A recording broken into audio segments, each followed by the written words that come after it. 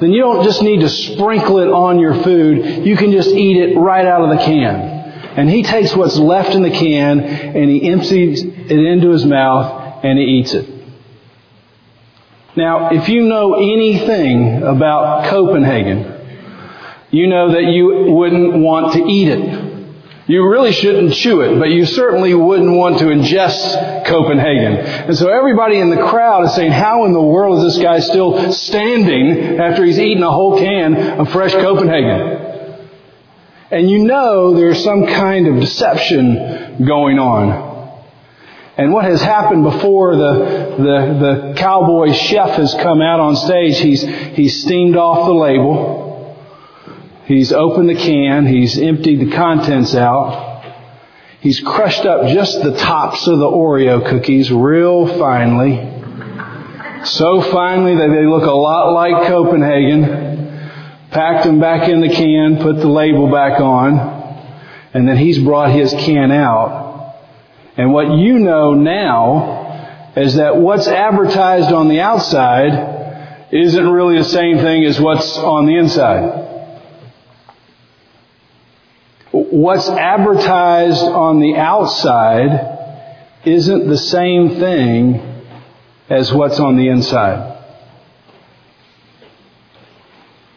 There was a disconnect like this in Jeremiah's time. When Jeremiah came to the church, he saw a lot of what was advertised, but the Lord was telling him, Jeremiah, don't be fooled. A lot of what gets advertised, a lot of what you see inside the church, inside the temple, it's not the same. Because I see the inside, and the inside for my people, it's not matching the same thing as what's advertised on the label. Eugene Peterson says it this way in part of the quote that's on your front of your bulletin. The people stood in the right place. They spoke the current religious cliches. They were in the right place. They said the right words, but they themselves were not right. So God calls Jeremiah to go to the temple and deliver in chapter 7, what scholars know as the temple sermon. Probably this sermon was delivered at one of the Jewish festivals so that Jeremiah could have, or God could have, the widest audience of people coming to the temple on that day. And he gives Jeremiah some very specific instructions. He says, Jeremiah, I don't want you to go to the pulpit in the temple today. I want you to just stand at the front door.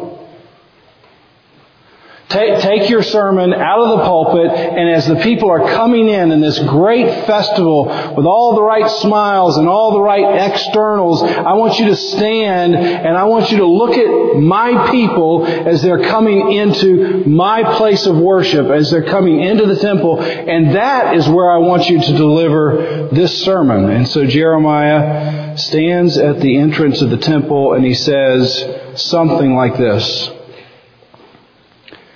The Lord sees you.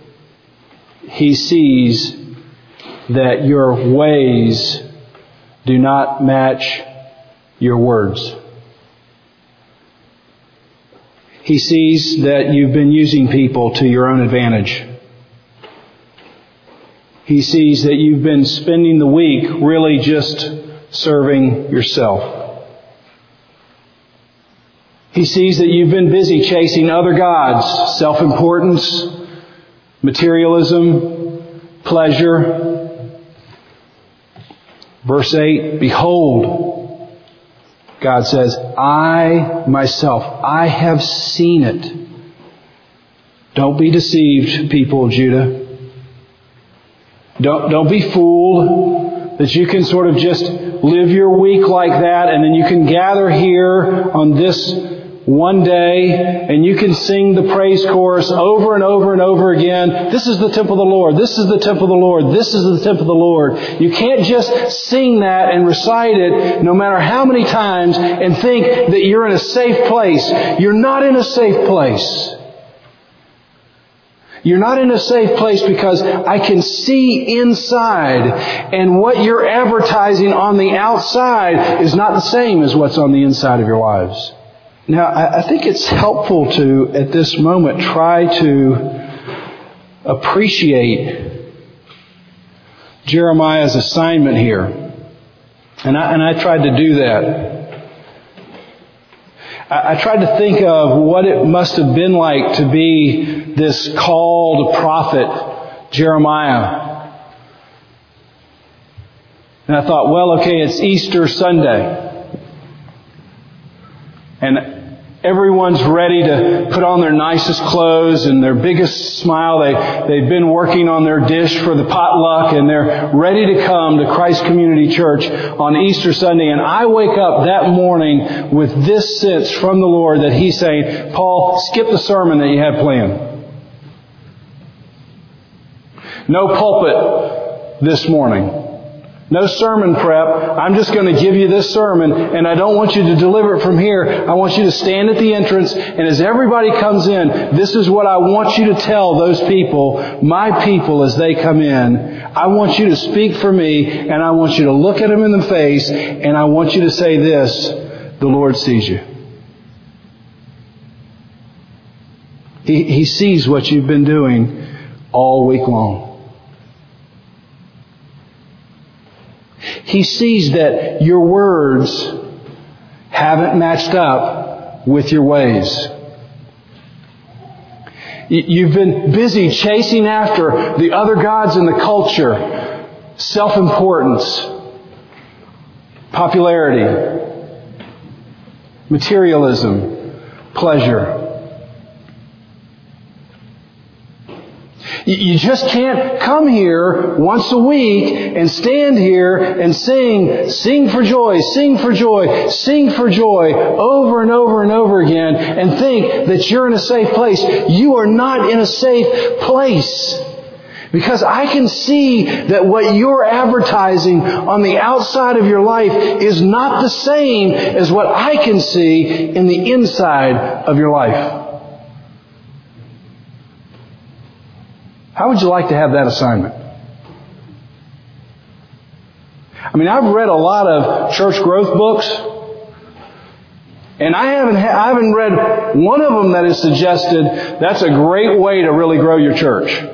Move your pulpit into the entrance area and just deliver that sermon as people come in. That doesn't tend to bring them back week after week. But that is the assignment that Jeremiah the prophet has, because the people were fooling themselves. They thought they were fooling everyone else. They thought even maybe we're fooling God. And Jeremiah has to come in like a hammer and say, you're not fooling anybody. Jeremiah may not know, but the Lord knows who's got the internals that match the externals. And the people are being deceived and they're being deceptive. It wasn't really a popular approach to preaching in Jeremiah's day. If you would just turn briefly to Jeremiah chapter 26. Jeremiah, when you read through the book, is not in a sequential order. So in Jeremiah 26, there's actually a parallel account to this temple sermon. And so in Jeremiah 26, verse 2, it says this, "Thus says the Lord." Now he's talking to Jeremiah. "Stand in the court of the Lord's house and speak to all the cities of Judah that come to worship in the house of the Lord all the words that I command you to speak to them. Do not hold back a word." So Jeremiah delivers the sermon, verses 3 through 6, and then in verse 7, here's the congregational response. "The priests and the prophets and all the people heard Jeremiah speaking these words in the house of the Lord. And when Jeremiah had finished speaking all that the Lord had commanded him to speak to all the people, then the priests and the prophets and all the people laid hold of Jeremiah, saying, 'You shall die.'" Now I'm actually hoping for a little kinder response after the sermon today. I'm just a messenger. We're trying to understand what Jeremiah is getting at here. And so no need to put the pastor to death just this day. There's a lot to learn in these chapters. Or these verses. We're not going to get to them all, but I want to just get to these two things this morning. I want to focus on two words: deception. It's mentioned twice in verse 4 and again in verse 8. And I want to ask this question: What is the deception that the church-going people have bought into? They're either being deceived or they're deceiving themselves. What is that deception? And then the word reformation, which probably does appear in the NIV and in the ESV. It says amend, reform, turn around. Verse 3, verse 5. Jeremiah then, once he points out the deception, he's going to call his people to move in a different direction. First, the deception. Verse 4, do not trust in these deceptive words. Or verse 8, behold, you trust in deceptive words. Look at verse 9 for a moment. Look at this list. You steal, you murder, you commit adultery, you swear falsely, you go after other gods. Where does this list appear in another place in the Bible? Why does this list sound familiar? Yeah, it sounds a lot like part of the Ten Commandments. Things that, gosh, this is the law of God, and yet the people of God, the church-going people, apparently are spending a good bit of their week breaking the laws of God, breaking their relationship with God. They're out during the week just sort of living according to their own desires. They're doing whatever it is they want to do. And then they come back into the temple. They sing some praise choruses. They recite the Lord's Prayer. And then they say, we're going to be delivered. The people, the church-going people, had bought into a lie. The lie was, if you just fulfill the religious obligations, as long as you show up once a week, you say the right words, then you could live the rest of your life however you wanted to live it. Just keep coming back most Sundays, singing the praise choruses. Maybe even if you have your eyes closed sometimes, that helps. But then as you leave, you can kind of live the way you want to live. And God's still going to be obligated to save you because you said the right things. The temple was sort of reduced to a place of superstition.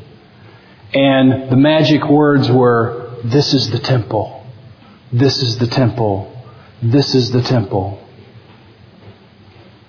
And as long as you were in the temple and you were saying the right things, it was much more like just a magic spell. And God was going to come in just because you were able to say it the right way. Now this sounds ridiculous when you look at it into Jeremiah, but before we're too hard on these people, I want us to recognize how easy it is to do the same thing in our century. I've been baptized. I've been baptized. I've been baptized. I'm taking communion. I'm taking communion. I'm taking communion. I said the sinner's prayer. I said the sinner's prayer. I said the sinner's prayer. You have the external trappings. None of those things are bad, but you're hanging on to those things as if those things, like a magic spell, are going to save your soul. And you live your life really apart from those things. And God is warning the people in Judah as He is warning us today. That's not going to do it. You're not in a safe place if you're just hanging on to a formula, like it's some kind of magic spell that's going to now obligate God to do what you want Him to do. Several months ago, more than a year, I was walking alongside of a man who was dying. And I didn't meet him until later in his life. And from what I could tell from conversations with other people and my own conversations with this man, I didn't have any real reason to believe that he was a Christian. He died. I was a part of his funeral. And then several months later, after his death, one of his relatives that I got to meet during this process called me and said, when we were going through his belongings, we found this certificate from a vacation Bible school or a Sunday school class. It was dated when he was a young boy, probably 10 or so. Had his name on it. And said, on this date, this man committed his life to Christ.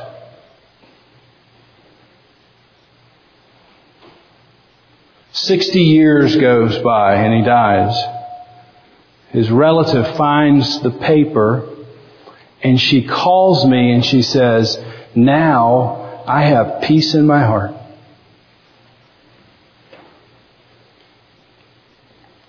Does that give you peace in your heart?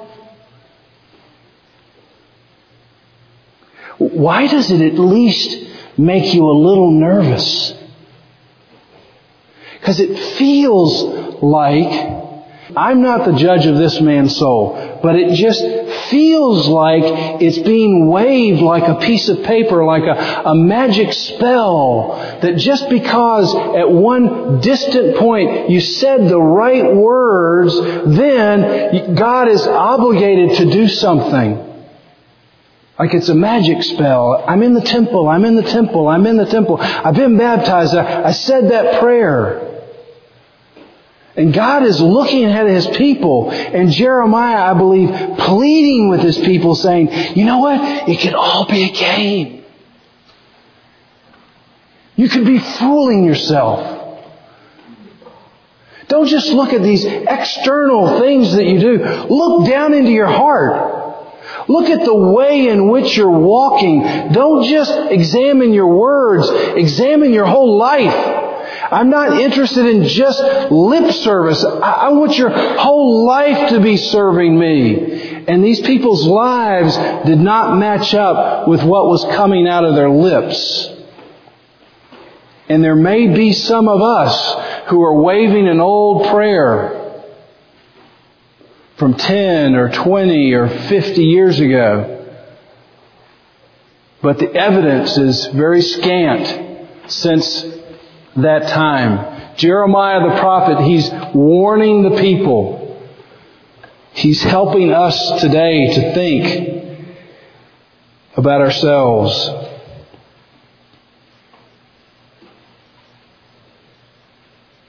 Is what's advertised on the outside of you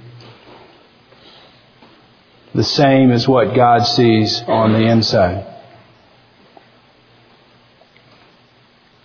You see, Jeremiah stands there and people are pouring in, regulars and visitors.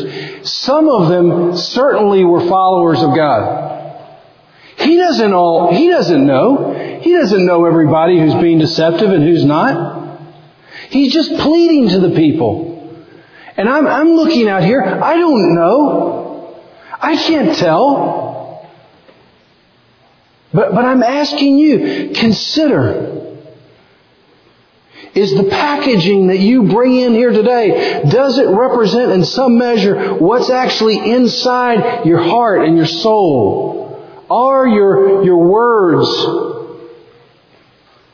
could they be backed up by your ways? We don't have really time to look at this example, but if you do this later today, it's a great practice either today or this week. Go back and look at Shiloh. 1 Samuel 1 through 4. Go ahead and write that down. 1 Samuel 1 through 4. You just want to go back and read these 4 chapters. Very fascinating chapters. And God is helping His people to say, look, in case you don't get it, My glory can be removed from this temple. Just go back to Shiloh. And everybody would have understood what he was talking about. Because God appeared at Shiloh. That's where the Ark of the Covenant was. It was at Shiloh. When Hannah came, remember Hannah couldn't have a child. She came to Shiloh. And she met the priest there named Eli. And Eli prayed for Hannah. And Hannah had a son named Samuel. And when Samuel grew up, he came back to Shiloh and he ministered at Shiloh. This is where the Ark of the Covenant was. And the Ark of the Covenant represented God's presence. God's glory came down at Shiloh. And in the Old Testament, the word glory means weight. There was a weightiness, there was a substance, a solidness to God's presence at Shiloh. And at some time later, there was a battle between the Philistines and the Israelites. And Eli's two oldest sons, who had been sleeping around with the people in the temple, who had been stealing from the people of the temple, even though they were exercising their role as priests, they were being deceptive. And they started losing a battle against the Philistines, and they went back and said, we've got to get the Ark of the Covenant. If we get the Ark of the Covenant out there, we're going to win the battle. And they get the Ark of the Covenant out there, and they lose the battle. The Philistines steal the Ark of the Covenant. They kill Eli's two sons, and somebody runs back and tells Eli in Shiloh, your sons have been killed, and the Ark of the Covenant has been stolen. He falls out of his chair, breaks his neck, and he dies. That news gets immediately reported to one of the wives of the sons who had died. She gives birth. She was pregnant. She gives birth immediately. She's dying. In her last breath, she says, name him Ichabod, which means the glory has departed. And she dies. That's the end of chapter 4. The weight of God's glory is gone. It's removed.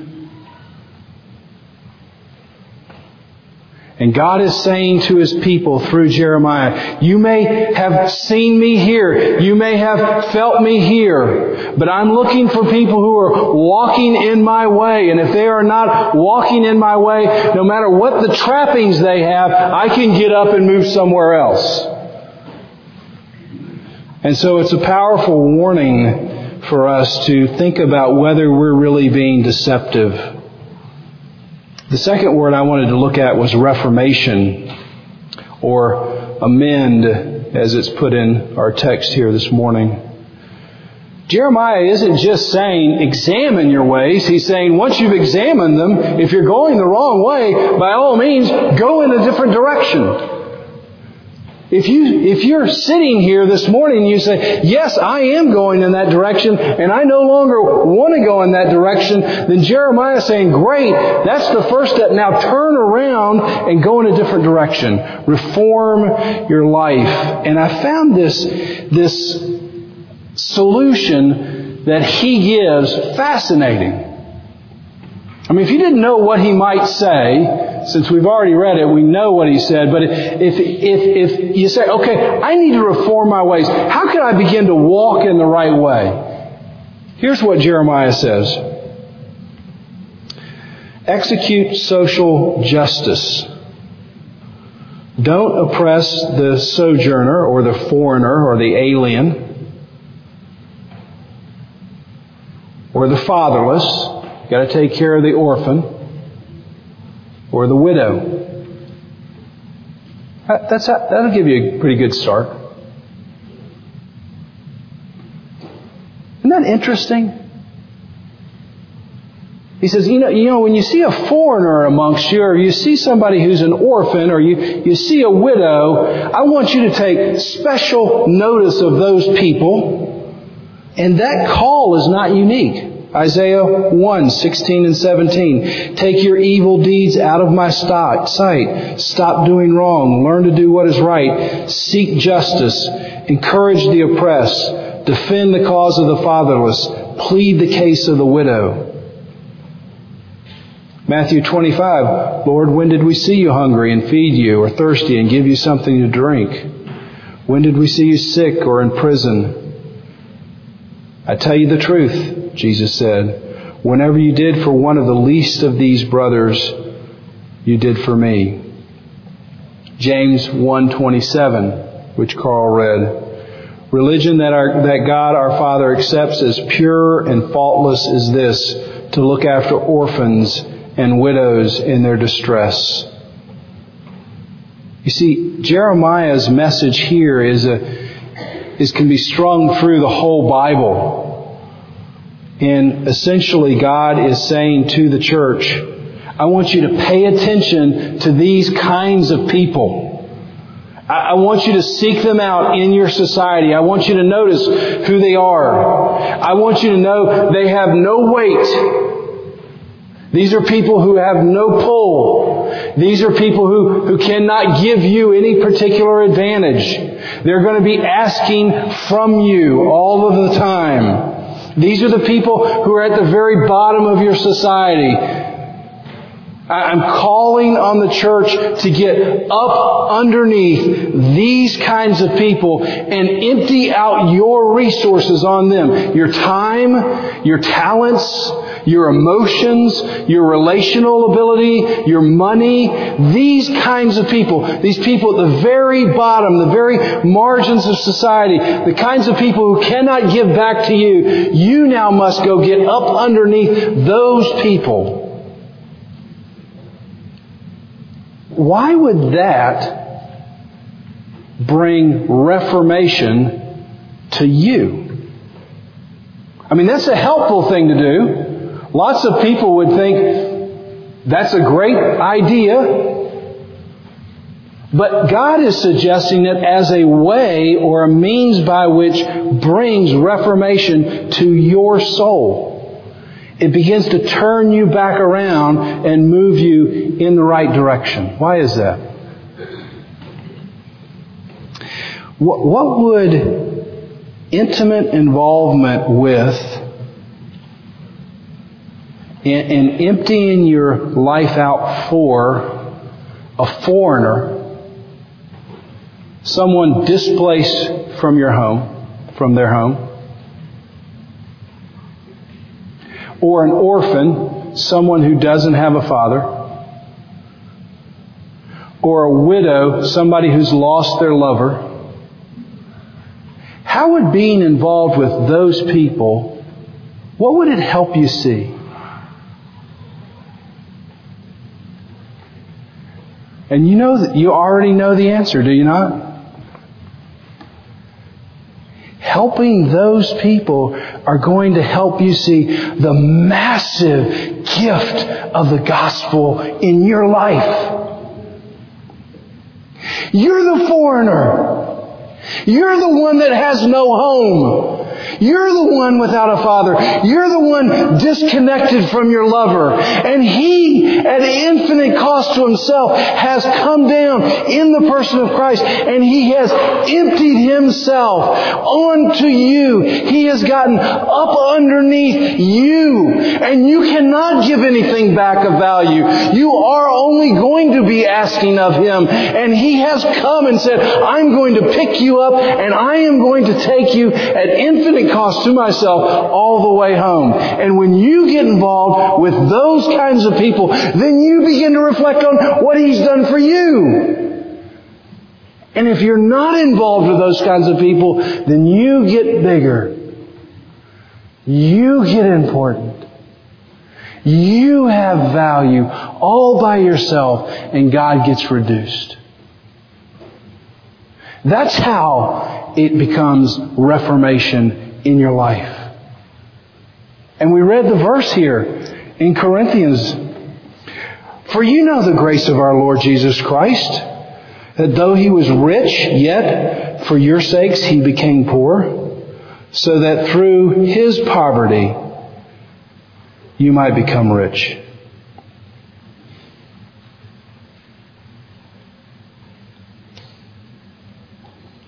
if you're a believer here, you know the grace, don't you? You haven't forgot, have you?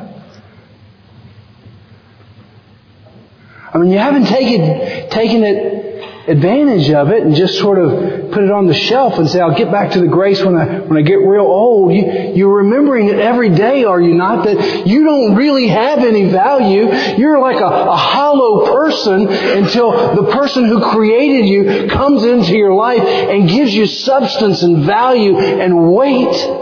You remember that grace, don't you?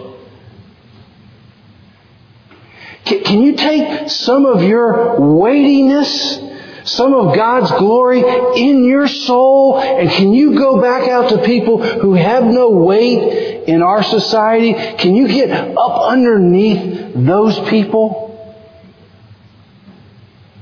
People displaced, people without a home, people without a father. If you know that grace, then Jeremiah, God is commanding us through Jeremiah to go and give your life away in that kind of measure. That's the call. You see, if you're just living for yourself out there week after week, how are you going to get your eyes off yourself? You're going to have to get your eyes onto something else. Someone else. And you need some sort of physical reminder, and God's saying, okay, the poor, the orphan, the widow, the foreigner. You get in touch with those people, and then they begin to get you in touch with the condition of your own soul before Christ came and picked you up and brought you all the way home. On the night Jesus was betrayed, at infinite cost to Himself, He's asking you come. If you're hungry, you come. If you're thirsty, I've got living water. You're hollow without me. Come, take, eat, be filled, be a solid person. And I'm going to give you, once you've taken and eaten, I'm going to give you a new command. Because you have an eternal inheritance that outshines the sun. Because you have that eternal inheritance, now this is the new command, you love one another. And this is how I want you to love one another. Just as I've loved you. I want you to empty yourself out. Time, relationships, emotions, money. To people, I can't give you anything back. To people who are not going to advantage you. To people that in society are at the bottom. Because I want you to see yourself. I want you to see how far I've come. I want you to see how much that I love you.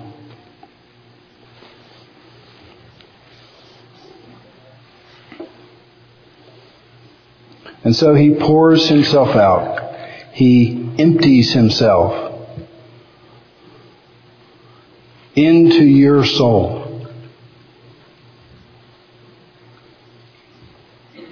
So you might have His glory, His weight. And then as you go out during your week, you can shine like a star in the universe, holding out the word of life. Heavenly Father, we see this. This is not insignificant, this bread, this juice, this moment of communion. We are coming forward. I'm looking at every person coming forward. I'm with my eyes asking them, is the packaging you bring today the same as what's on the inside? If not, beg for forgiveness. Plead for people to come into your life and you to walk into their lives that you can give your life away to and begin to focus on Christ. Let no one come up here feeling like this communion is saving them, any more than the people in Jeremiah's day thought the temple was. But to be reminded of the one who emptied himself. He emptied His glory out onto us that we might live forever with you. In Jesus' name, amen.